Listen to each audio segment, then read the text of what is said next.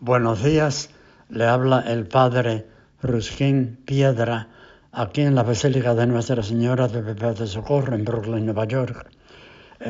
Tenemos unas bellas parábolas hoy que nos da el Señor, miércoles de la 30ª semana del año en tiempo ordinario. La primera es una pregunta que hace Jesús. ¿A qué se parece el reino de Dios? ¿A qué se parece nosotros, el pueblo de Dios? Y dice que es un grano de mostaza que un hombre toma y siembra en su huerto. Se hace un arbusto y los pájaros anidan en sus ramas. Es un grano bien pequeñito, pero con tiempo crece y se hace una planta y después es enorme. Y lo más lindo es que los pájaros del cielo, o sea, de todo tipo, pájaros de cerca, pájaros de lejos, pájaros que vuelan alto y los que están en la tierra, etc.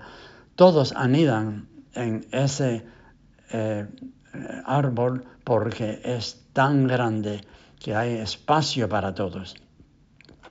Eso es una imagen de la iglesia, que ella no mira ninguna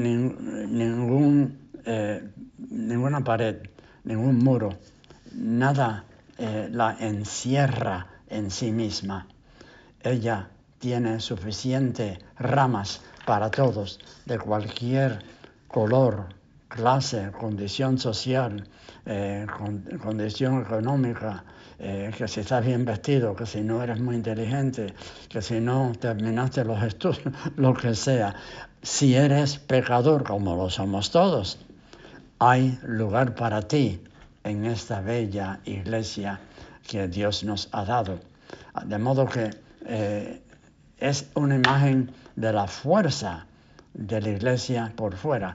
Hay otra imagen de la fuerza de la iglesia por dentro, y es el reino de Dios. Es como levadura que una mujer toma y mete en 3 medidas de harina. ¿Y qué pasa?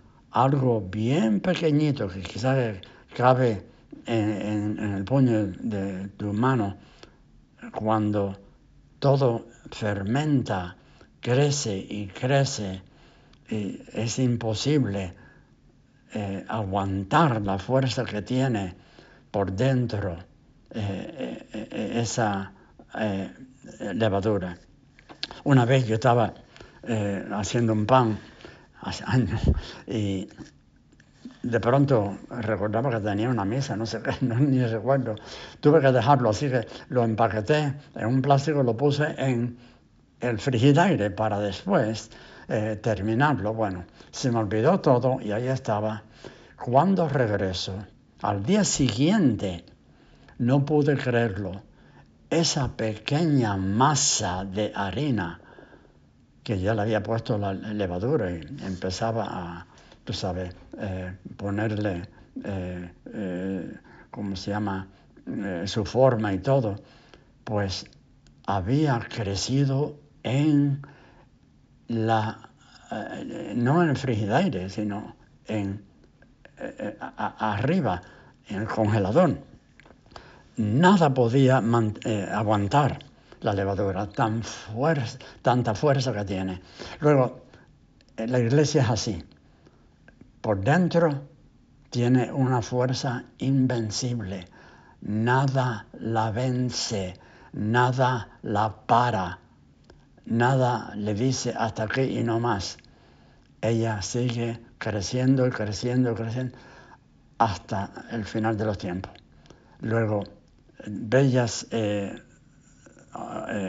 imágenes para nosotros, que nuestra iglesia crece por fuera, admite a todos y crece por dentro con una fuerza invencible.